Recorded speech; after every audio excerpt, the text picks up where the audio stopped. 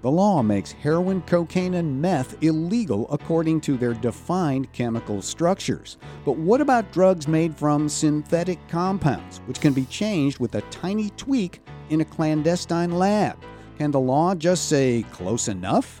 That's on this episode of Criminal Injustice. Criminal Injustice is a listener-supported project. To support the show and unlock extra content and more exclusive benefits, become a member at patreon.com/criminalinjustice. Welcome to Criminal Injustice. I'm David Harris, your personal guide and extreme criminal justice nerd, here to show you through our confusing and often dysfunctional criminal justice system. Also know how flippin' sweet it is to have that day job still as professor of law at the University of Pittsburgh School of Law. What comes to mind when I say the words illegal drugs? Chances are you think of the usual suspects: heroin, cocaine, methamphetamine. Maybe in your state you still include marijuana. With all of these, except weed, maybe in those 10 states in D.C. that have legalized it, with all of these, the law prohibits them by reference to their chemical makeup. Cocaine, for example, is a particular molecule derived from the coca plant. Heroin is a molecule derived from the opium poppy. In fact, in order to prove in court that someone possessed an illegal drug, the defendant can insist on chemical testing of the plant material or the powder that's been seized, so that the government actually has to prove the substance is the prohibited item. If the seized item does not test as, say, cocaine, but as, say, baby powder or ground up drywall or baking soda, the case for possession of cocaine will fail. Still possible to have a case for possession of a fake drug with the intent to sell it as a real one, but that would require a different law, different case, different charges. So what do we do with this stuff called spice or K2 or fake weed, seen in recent years in convenience stores, tobacco shops, and so-called glass shops that sell water pipes? This stuff isn't a defined prohibited substance with a specifically described chemical structure. Instead, it's a chemical compound designed in some lab somewhere, which is then sprayed on some random dried plant matter to produce a high when ingested, usually through smoking it. Each batch may be chemically different, either just subtly different or a lot different, making it difficult, if not impossible, to regulate through the regular process of lawmaking. And yet, this stuff can be deadly. The CDC, the Center for Disease Control, warns that these chemicals, quote, can cause severe illness and even death. In April of 2018, CNN reported that these substances caused 2 deaths and more than 50 hospitalizations in Chicago and central Illinois. Symptoms included coughing up blood, blood in the urine, bleeding from the nose and the gums. Public health authorities in the state said the substance contained rat poison. That'll get you high. In June of 2018, more than 300 people overdosed on a similar synthetic in D.C. In New Haven, Connecticut, more than 70 people overdosed in one morning in August of 2018, all staggering onto the historic famed New Haven Green in the center of town after using a store-bought, widely available product called K2. Here's some audio about that event in New Haven from a CBS News report. Dozens of overdoses, in fact, in this park. And just walking around this morning, we can still see tire tracks where multiple emergency vehicles came together to try to save lives. Fortunately, this morning, everybody but one individual we here are out of the hospital. So the crisis seems to have passed, but it continues in the sense that there are major gaps and loopholes in the policing and the laws against K2 synthetic marijuana. It is, in some jurisdictions, not even illegal to sell it. So this stuff is dangerous. It sickens people and even kills some of them. This kind of danger to public health requires a response. But the problem, from a lawmaking point of view, is that as soon as you outlaw one chemical structure, these Walter White wannabes making this stuff in some hidden lab somewhere. They change it just enough to be outside that now prohibited chemical structure and thus outside the new law. They go on to some other chemical combination that gets people high, even if it gets a lot of them sick or even kills some of them. And that leaves regulators and lawmakers in a kind of whack-a-mole position. You hit one and three others pop up. So the federal government has taken a different and unusual tack. They added a provision to the Controlled Substances Act that prohibits anything, quote, substantially similar to existing prohibited substances. It's called the Controlled Substances Chemical Analog Act. That is 21 United States Code Section 80232A for you hyper nerds out there. And it reads, in pertinent part, the term controlled substance analog means a substance, the chemical structure of which is substantially similar to the chemical structure of a controlled substance in Schedule 1 or 2. Now, there's more to the law than that, but that's the meat of it. Any person charged must intend for it to have the same kind of effect a controlled substance would have, and it must in fact have that effect. Now, you'd think that this might take care of the whack-a-mole problem, but it raises a problem of its own. What is substantially similar? Who gets to say? Now, presumably that would be professional chemists in the DEA, the Drug Enforcement Administration. But what if chemists don't agree? In fact, what if the DEA's chemists don't agree? What you have then, on the other side from the public health crisis, is a legal crisis. We can't charge people with crimes if they can't have known that the conduct they were engaged in was illegal in the first place. It's a basic due process principle, and it applies, I'm afraid, even to folks who might be trying to skirt the law to no good end, to go up to the line but not cross it. And that brings us to a fascinating and confounding story that recently ran on Bloomberg Law. It's the story of two men who got into the business of producing spice, distributing it, thinking that, they said, it wasn't illegal, but who are now paying a huge price for what they did. Our guest today reported that story. Jordan Rubin is a legal editor at Bloomberg Law. His beat is the United States Supreme Court, and he also covers the full waterfront of the criminal law area. He's also a podcaster. He co-hosts the Supreme Court podcast called Cases and Controversies. We'll put a link to it up on our website. Prior to his journalism work, Jordan spent 5 years as a prosecutor in the Manhattan District Attorney's Office in the Office of Special Narcotics Prosecutor. He did trials and investigations. His two-part series on Bloomberg Law, America's Secret Drug War, appeared on Bloomberg Law in August of 2019. We'll put a link up to that too, of course. Jordan Rubin, welcome to Criminal Injustice. Thanks for having me, David. Appreciate it. Sure. Let's start with these two guys that you write about, Charles Burton Ritchie and Benjamin Galecki. Ritchie is a real character. He starts marketing T-shirts. He's got head shop stuff going. He expands into other things. He follows the Grateful Dead and selling, he says, anything that was legal. And eventually he partners up with his fellow Benjamin Galecki. They even get to producing movies, some we've heard of. Now, in 2008, though, he starts selling this stuff called spice, and he eventually transitions into manufacturing it. Tell us how and why Ritchie and Galecki began to sell and then manufacture and distribute spice. Well, the why of it, I think, is a simple question. Ritchie is a self-described serial entrepreneur, and this was yet another way to make money, and a lot of it at that. And so that's the why. The how of it is actually quite simple, too. It's a matter of importing these substances, these synthetic cannabinoids, usually from a place like China, and applying it to a plant leaf. You don't need any sort of chemical or scientific background to do that. And so the how is sort of simple as well, but as we're going to see in this discussion, their story itself and how it unfolded is not a simple one.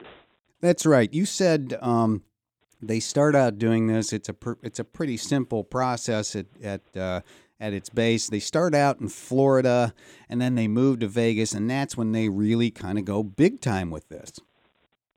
Right. They were pulling in millions of dollars, millions, distributing nationally, and cases all over the country sparked because of their distribution, not just in prosecutions against them, but in prosecutions against more local retailers. They really had a huge effect on this spice market.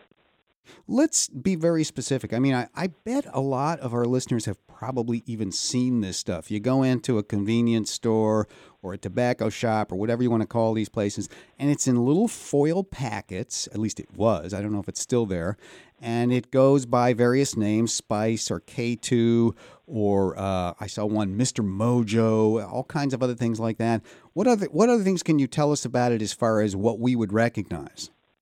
Right, so it's marketed under sort of these catchy, snappy comic book-like brand names that had names like Avalanche and Bizarro and things of that nature. And so these little colorful packets that you might see, and you can find them in head shops or over the internet, as all other industries have moved to the internet as well, especially ones related to any sort of counterculture. Sure. And these are substances that are not really difficult to get your hands on, but they're operating in this sort of murky gray area of the law, which puts both sellers and potential users in sort of a bind and a tricky situation in terms of kind of what to do with these substances and how to get them and whether they're legal or not.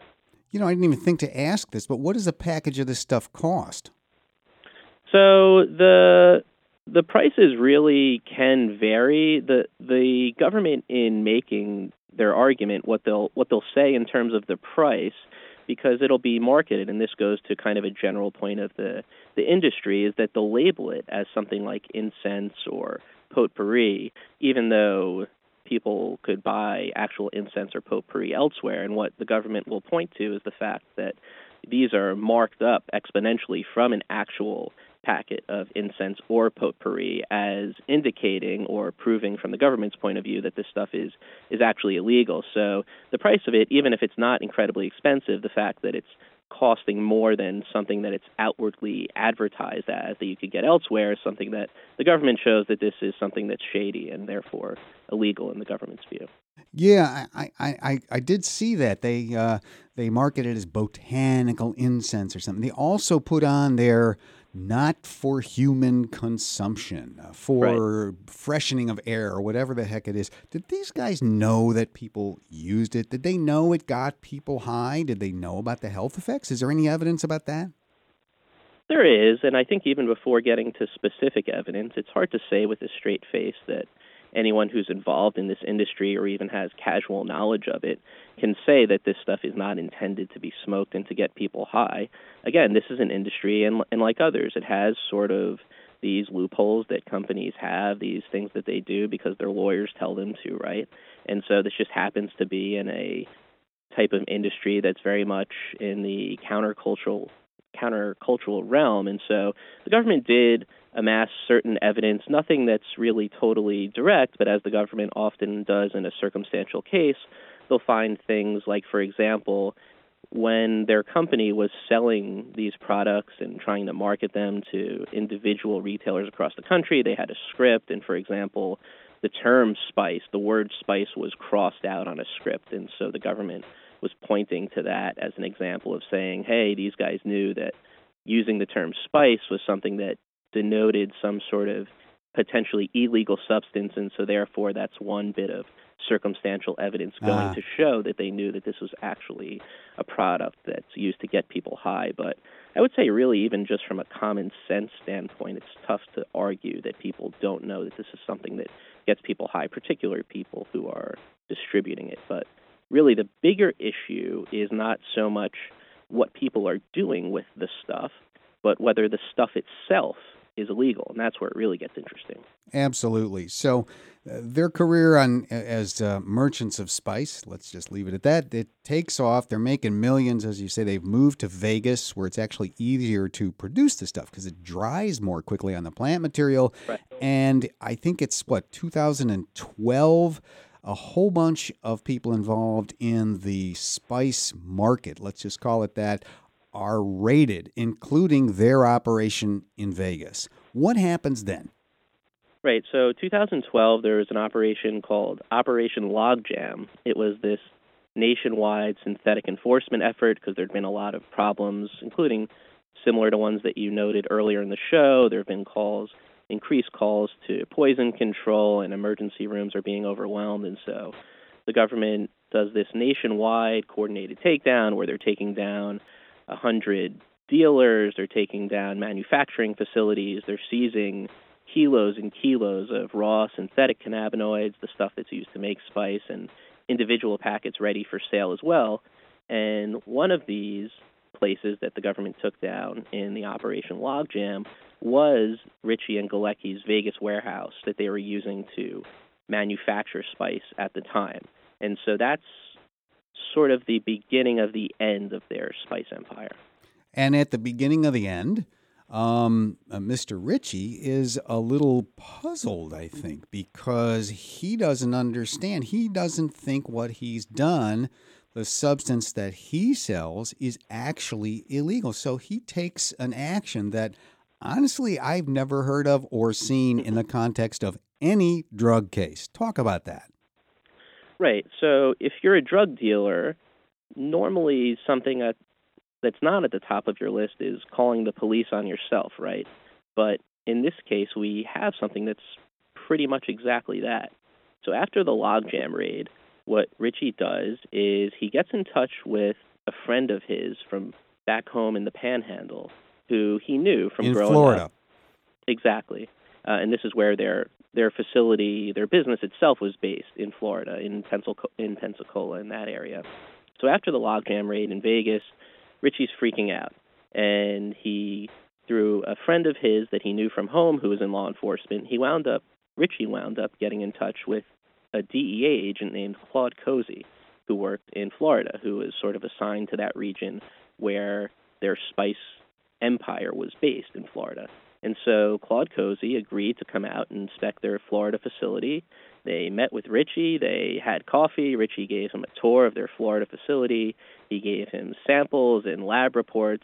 And I'll pause on the lab reports part because an interesting part of their business, and this is something that is not just unique to them, but in businesses like theirs across the country, when they would get these bulk shipments of synthetic cannabinoids from China, they would quarantine them and have them tested for potential controlled substances, and spending thousands and thousands and possibly even up to $1 million testing these substances for potential controlled substances, and that's in what they say is an effort to comply with the law. And so I mentioned that just as what the defendants would point to as yet another example of them trying to live within the law.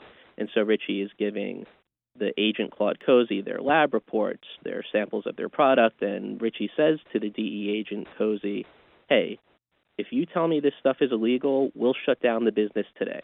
And so, Claude Cozy, he doesn't, sign a get-out-of-jail-free card and hand it to Ritchie, but what he says is, look, the laws are changing. I can't tell you that what you're doing now is illegal, but, the bottom line there is that the bottom line there is that the DEA agent Cozy did not arrest them that day, and they were actually never prosecuted in Florida at all. And so after that, Ritchie and Galecki, from their point of view, they thought they were in the clear at that point, at least when it comes to criminal prosecution. Now, that is a wild description. You've given let me say that again. You've given a very calm description of something that is just almost off the charts. After a raid, it is difficult to believe. I mean, after the raid, this guy, Ritchie, who's been manufacturing and distributing spice, he looks up a DEA agent, goes to him, gives him product samples, gives him lab reports, and gives him a tour of the facility. And nothing happens, essentially. And the guy says to him, look, I'm not shutting you down. And they go about their business. Right. And so, nonetheless, even though they weren't arrested there because of what they cited as the stress of everything, they then, not long after that interaction and that raid that was in the summer of 2012, they wound up getting out of the business, transferring it in a sale to another person, which was its own fraught business, which is its own story in its own right. But to make a long story short, by 2013, they're out of the business and they're concentrating on what Ritchie says is sort of his main goal all along, which is filmmaking. And Ritchie moves out to Park City, Utah, home of the Sundance Film Festival, and is living a totally different life than from the spice business. And there are actually movies that he makes, right? I mean, would we have heard of any of these? Yeah, I think the answer is maybe. So they were working with, real celebrities there, because Ritchie, on top of everything, was a big poker player, and he had played at the World Series of Poker, and a lot of celebrities, they fancy themselves as good poker players as well, and sometimes that's true. And so Ritchie met celebrities. That's true. Yes, go ahead. Right. Yeah. No. Some of them are quite good. But for example, Kevin Pollak is somewhat of a notable celebrity poker player, and Ritchie met him through playing poker, and also met Jason Alexander, George Costanza from Seinfeld, and they're all working together in this film production company. Ritchie, Galecki, and these celebrities, and they had a movie called Lowdown from 2014, which I think won some kind of award, and that was a description of a famous jazz pianist, Joe Albany. Uh-huh. Their company, which is called Heretic Films, they also produced Kevin Pollak's directorial debut called Misery Loves Comedy. I think that came out in 2015. So they produced movies that, these were real movies. It's not, these aren't in the Marvel universe or anything like that, but these were, real movie producers who knew what they were doing. Uh-huh. But then life takes a turn. They're charged with crimes. What happened? Right. So this is in 2015, years after the logjam raid and the meeting with Agent Cozy in Florida in 2012. They're arrested in 3 different federal districts, not Florida. I should say they're indicted in 3 federal districts. They're arrested too, in Virginia, in Nevada, and Alabama. So one of the places they shipped product to was Virginia. And so they were charged there in the Eastern District of Virginia, which is somewhat of a notoriously hard-charging district. Relative a rocket docket. Exactly. And so there are a lot of places they possibly could have been indicted. That was really the first place that they were tried. And they were also prosecuted in Nevada, and we know that makes sense from the government's point of view anyway. Where the warehouse was there. Exactly. And so then the Alabama charges, those are kind of off to the side in a way. They haven't been tried there yet. Their calling facility was moved there at some point of their company, and they allege certain mail fraud and crimes like that there. But sort of the main charges anyway have come up so far through Virginia and Nevada, and those are the places that they've been tried already 3 times so far. Yeah, and they were charged under that analog law that I talked about in the introduction, under which the substance must be, quote, substantially similar to an existing controlled substance. Let's take a quick break here. We're on with Jordan Rubin of Bloomberg Law, and we're talking about his 2-part story, America's Secret Drug War. It's a story about the spice trade, the kind you buy in a head shop or a convenience store. This is Criminal Injustice. We'll be right back. Stay with us. Eyewitness testimony, confessions, fingerprints, and forensics. All tools police and prosecutors rely on to put people in jail. But research shows these methods are far less reliable than you might think. David Harris's 2012 book, Failed Evidence, explores the myths and misconceptions around high-tech policing and explains why they persist. To celebrate our Patreon launch, we're giving away 100 signed copies of Failed Evidence to our first 100 members at the $5 level. Claim yours now and get access to more content on the members feed at patreon.com/criminalinjustice.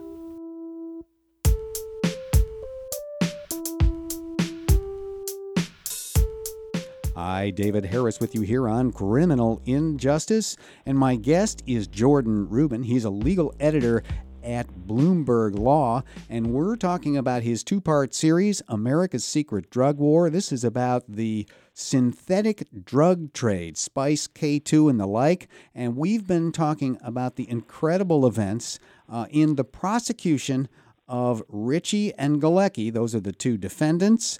And when we were just talking before the break, they had just been indicted in 3 different federal districts, tried 3 times under the analog law in the federal code, which says that you can be charged with drug trafficking for trafficking in a substance that is, quote, substantially similar to any controlled substance that's already controlled, already on the books. So how is it determined, Jordan, whether something is substantially similar or not?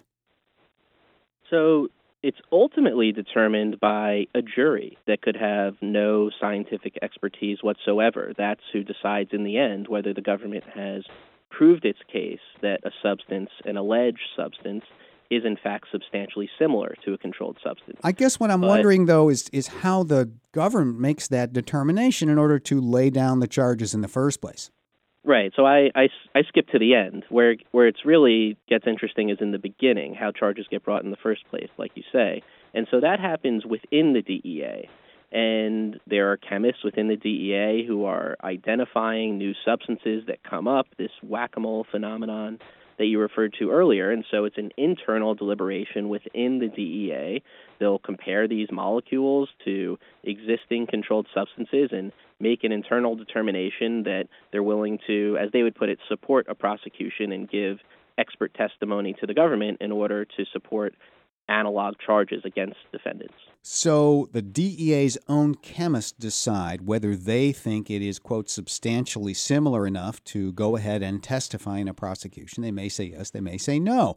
And it turns out that there are competing groups within the DEA making these kinds of determinations. Tell us about those competing units, and particularly a man named Arthur Berrier. I hope I'm saying his name right. Yes, sure. So within the DEA, there's the Office of Forensic Sciences and the Office of Diversion Control. So forensic science has labs across the country, regional labs, and say if there's some kind of heroin bust on the streets somewhere in Texas, if the DEA seizes heroin, that's where it'll get sent to be tested at one of their regional labs. Forensic science also has a specialized lab in the Virginia area outside of D.C., where they're testing and identifying new compounds and controlled substances, potential synthetics, to be prosecuted under the Analog Act. And so those are kind of the real scientists who are in the lab with beakers and all of that, testing these new substances, identifying them, making standards to test against. At the same time, within the DEA, there's this Office of Diversion Control, as I mentioned, which in some ways is more of the policy arm. And so the way the DEA has set it up anyway is that it's the Office of Diversion Control that has the ultimate authority within the DEA to deem something an analog, to say that they consider it substantially similar to a controlled substance. But when Diversion Control does their analysis, at least for a time, what they were doing is they were sending these monographs of theirs, which would basically make the case for why they think this potential analog is analogous to a controlled substance. A piece of writing describing it, kind of a report. Exactly. It's scientific argument that lays out why the DEA, why this diversion control unit thinks that the government should, or could anyway, prosecute this new synthetic substance as a controlled substance under the Analog Act. And so those monographs would get sent to forensic science for review, and it would go to this specialized lab, specifically to the man you mentioned, Arthur Berrier. He was a senior DEA chemist for the Office of Forensic Sciences. I really can't stress enough how much he was really on the front lines of this synthetic issue. He came to the DEA in the mid-2000s just as the latest synthetic spice craze was starting to heat up, and he was really fascinated with this subject. He had a PhD in organic chemistry from USC. He really was interested in this subject area, and he was the one who was really pushing internally to get a specialized unit, an emerging drugs unit, to identify these new controlled substances as they were coming up. He's a person who actually got the DEA to start buying spice undercover to see what it was made of. And so he was really a person who was ahead of the curve and on the front lines from a scientific perspective. within the DEA at looking at these substances. And so he was, let's just emphasize that point. Berrier was out front against, urging the DEA to take action against these sort of substances almost before others. Yeah, I think that's accurate, very much so. He was the one who went to the head of his specialized lab and said, hey, we need a specialized unit to deal with all these new substances that are coming in. So he was very much a driving force of that, yes. So he's sort of the in-house guy on this stuff, and then he's asked to take the position to whether he'll testify, that's a better way to put it, that certain varieties of chemicals that diversion control is bringing in, that these are substantially similar. And with some of them, he doesn't agree, right? Right. So, this guy, Arthur Berrier, he's not a sort of defense true believer type of person. He wasn't looking to help out defendants in any way. And he actually agreed with the conclusions of diversion control for the most part.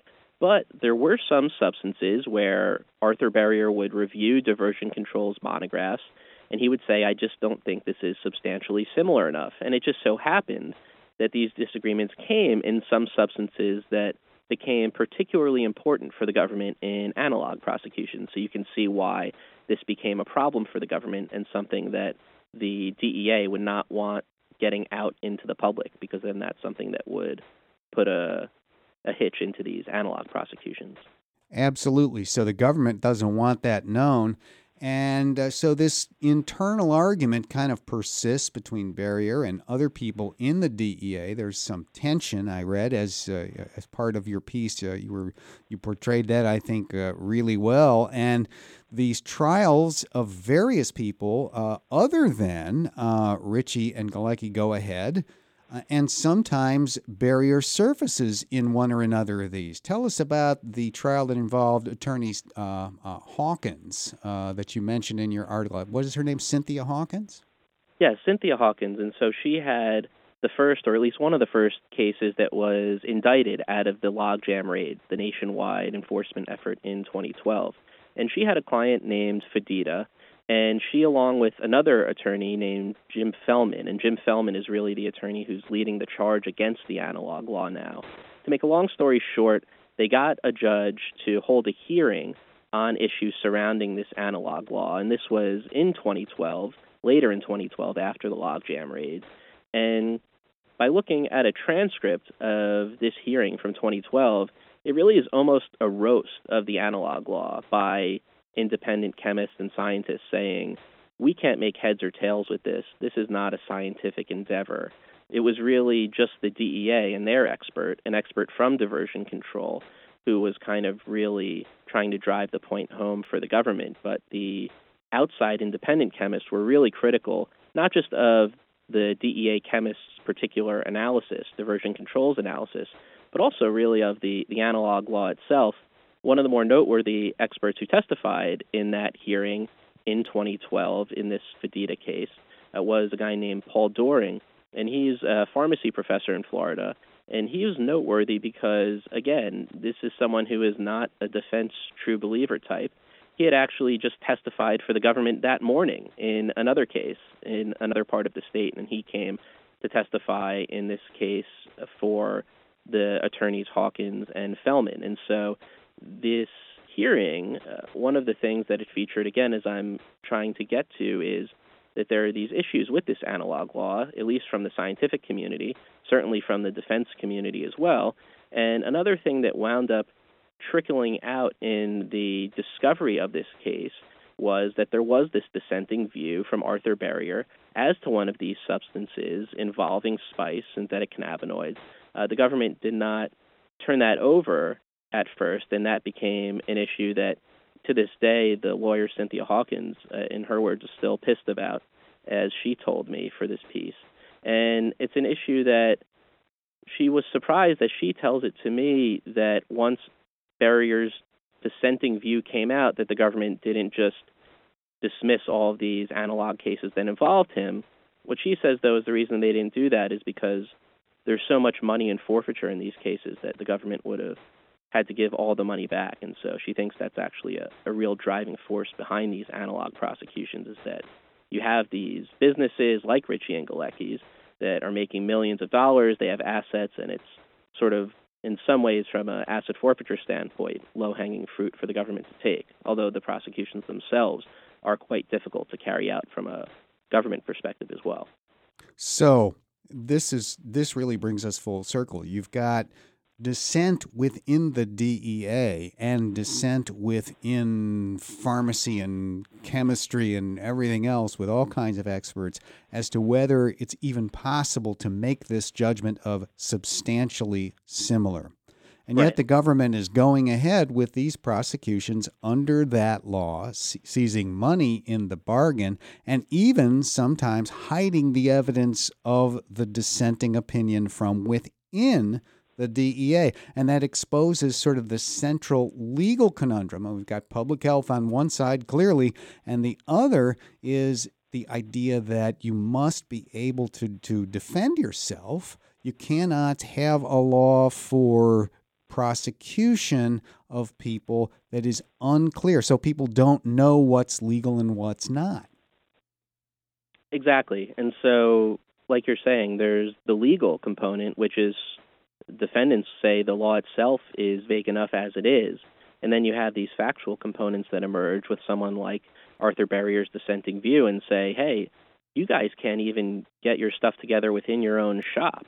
How are we supposed to know what's illegal if the DEA itself can't even agree? And so they look at that and say, hey, these prosecutions are really, a raw deal from their view. And at the very least, they would want to be able to call someone like Arthur Berrier to the stand in their defense. And that brings up yet another wild chapter in this story of trying to get Arthur Berrier on the stand and what happens to him.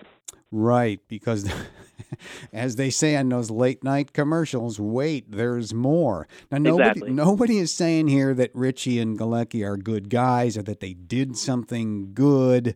They were selling something that was making people sick. And chances are, as we were saying earlier, they just couldn't have not known that. But there's this basic issue of fairness, and it applies to good people and bad people alike.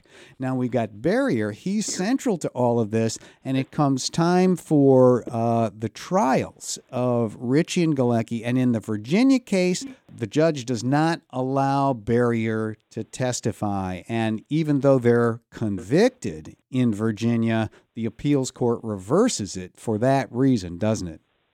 Exactly. And another thing about those Virginia trials is the reason that there were two of them is that at the first one in 2016, the jurors could not even agree on this analog issue. They couldn't agree on the substantial similarity question.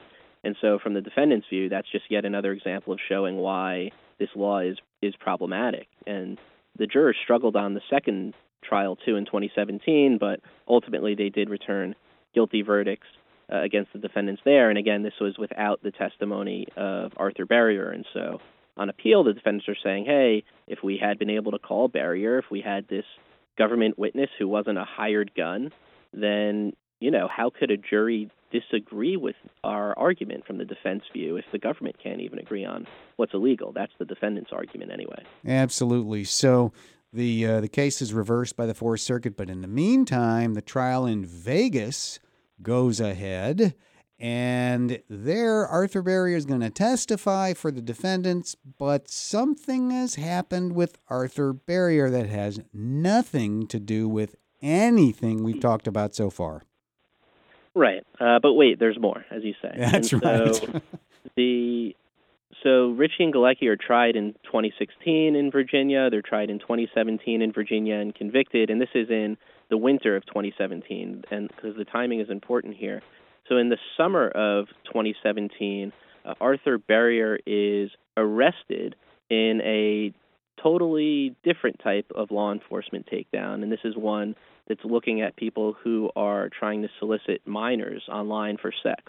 And so this is yet another really wild twist in this story, and now you have this person who was this sterling government witness, but now has this sort of aspect of his character that the government can try to impeach at trial. And Berrier was convicted earlier this year related to that charge. And so now in this Las Vegas trial that just wrapped up before the 4th of July, the defendants did get to call Berrier to the stand. Ritchie and Galecki got him on the stand at their trial, but they were still convicted there anyway. The jury in Las Vegas did hear that Berrier did have this felony conviction, so the jury, being a black box, we don't know if Berrier didn't have this conviction attached to him, maybe the defendants would be in a different position now. So this is yet another sort of crazy twist in these analog prosecutions. Incredible. Just incredible. The jury isn't told what Berrier's felony conviction is for, but they are told that he's a convicted felon, certainly damaging his credibility. Now, with all of this, you've reported this case very deeply. I really do recommend people go and read your pieces. What do you think should happen if the answer to these synthetic drug problems isn't the substantially similar analog law? Is there another approach that would make more sense? It's difficult to see a middle ground approach here. The defendants aren't offering one. They're saying this law just needs to be stricken down. The government, for their part, they actually say that this law is too burdensome. Really, both sides agree that this law is problematic. The government says this law is too challenging. Right, for different reasons, yeah. Mm-hmm. Exactly. And so, it's possible that it could be like democracy, that it's the worst option except for all the other ones. Mm-hmm. Aside from striking it down, I have not seen any way in my research for this sort of a middle ground approach. And it's tough to think of one, right?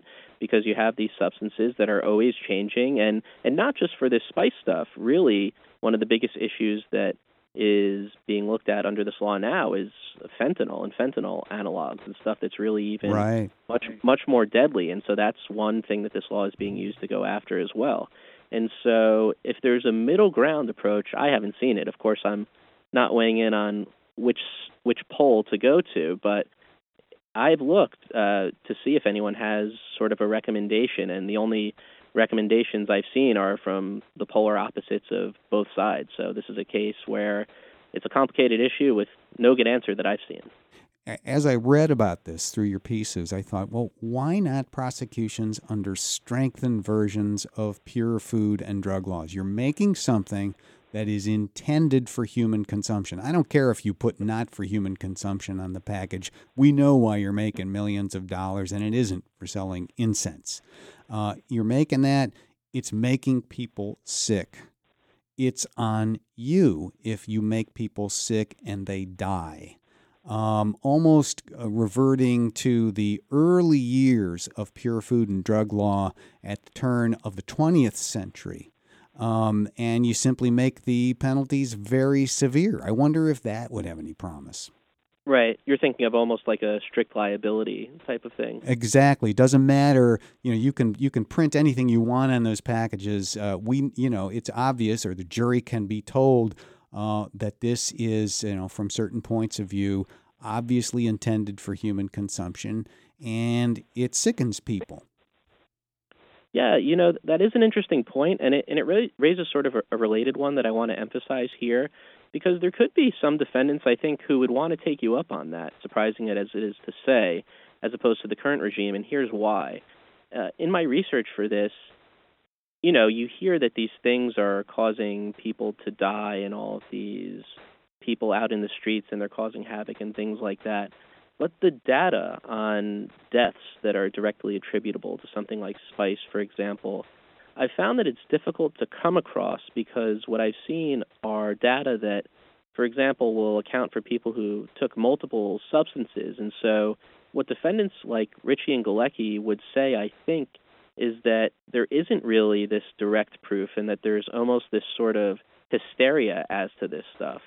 Again, there are two opposite poles here, and so the truth might be somewhere in the middle, but there is this whole other element to this of it being difficult to isolate the harm, specifically as to deaths, because these guys have been sued in wrongful death suits where there have just been allegations, but there seem to be issues of causation here, because there are other things that happen, especially when you're smoking a substance that perhaps makes you do something really crazy, and in one case where someone drowns in a lake or winds up getting tased by the police or things like that. And so, as sort of wild as it is to say, some defendants, I think, might actually prefer being liable for something that you can be able to be proved directly as a harm as opposed to this analog act. But again, I don't think that they would say that there's any good answer aside from just striking this thing down entirely.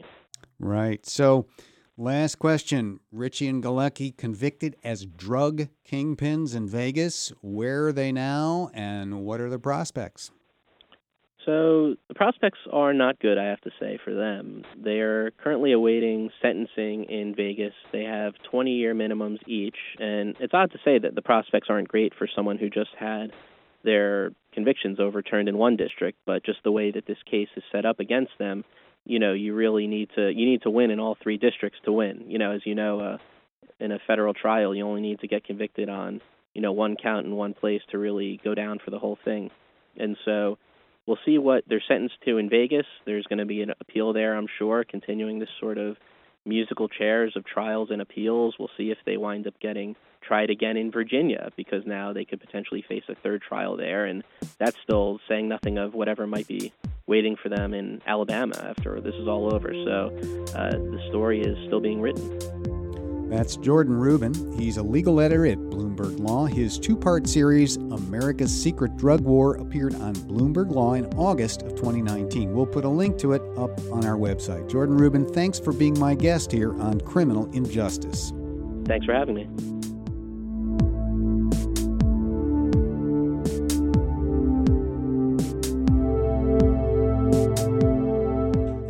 Let's wind it up like we do on every episode with another edition of Lawyers Behaving Badly.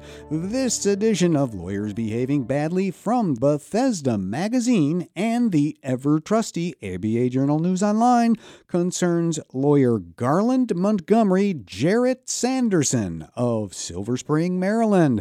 I think you'll agree that with that many names, we'll just call him Lawyer Sanderson. Lawyer Sanderson's problems with the State Bar of Maryland began in 2013 when he failed to show up for court in a case in which his client faced possible jail time. The judge filed a complaint, and Lawyer Sanderson was assigned another lawyer to monitor him, to assure that he followed the rules and attended to the needs of his clients. It seems that the embarrassment of being assigned a professional babysitter wasn't enough to keep Lawyer Sanderson on the straight and narrow.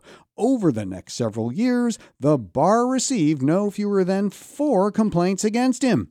In one of those instances, Lawyer Sanderson settled a case for one of his clients for $6,900, but he failed to tell his client about it. Instead, he simply gave his client a check in the middle of the following year for $2,000. He gave his client another $2,000 check later that month, and then $2,900 at the end of the year. Failing to communicate with the client is itself an ethics offense, as is failing to properly notify a client of a settlement, as is failing to handle the client's money properly. Because of what happened next, one senses that perhaps Lawyer Sanderson was aware of this, that maybe he had the feeling that these ethics offenses were closing in on him somehow. He called the client and instructed her to lie to the disciplinary authorities of the bar if she was contacted by them to be a witness in his misconduct hearing. He even had her repeat his lying instructions back to him. Yes. All of this and more would have gotten the bar's attention, but the final straw seemed to be Lawyer Sanderson's conduct at a totally separate hearing for one of his clients. At the hearing, a social worker testified, and Lawyer Sanderson obviously did not like what the social worker had to say. After the hearing, Lawyer Sanderson approached the social worker, and in what was later characterized as a, quote, heated exchange, Lawyer Sanderson called the social worker, quote, a baby-snatching bitch, close quote. And yes, he did this in front of witnesses who later testified at his disciplinary hearing that yes, he had indeed used the B word. But for true chutzpah, Lawyer Sanderson's argument defending himself against this last charge is really a thing of beauty. Even if he had used that word to describe the social worker, Lawyer Sanderson said he didn't mean anything bad or nasty by it. Just look at rap music, Lawyer Sanderson told the state's Court of Appeals, which in Maryland is the state's Supreme Court. According to Lawyer Sanderson, in rap music, one sees, quote, casual use of racial epithets, and these derogatory terms can actually imply, quote, a level of respect rather than disdain. That's right. Lawyer Sanderson thinks his courthouse name-calling puts him right up there with Jay-Z and Kanye and all the rest of those guys. Not surprisingly, the Court of Appeals, leaving us no word on whether the justices listen to or even like rap, rejected that argument. Lawyer Sanderson's exchange with the social worker, the court said, quote, in no way demonstrated any level of respect, close quote. Well, yes. Here's the other thing the Court of Appeals rejected. Lawyer Sanderson's argument that a 6-month suspension from practice would be enough. Nope. Disbarred. Think that's appropriate? Well, I do, but I wonder, what would Kanye say? That wraps another edition of Lawyers Behaving Badly and closes another episode of Criminal Injustice. Subscribe to Criminal Injustice with our RSS feed if you haven't already, and share us all over social media. Review us on your favorite podcast app. It really does help people find us. Check out our website, www.criminalinjusticepodcast.com, for all of our interviews, our news items, and more stories of lawyers behaving badly. Thanks for listening. I'm David Harris. I'll be back with you next time.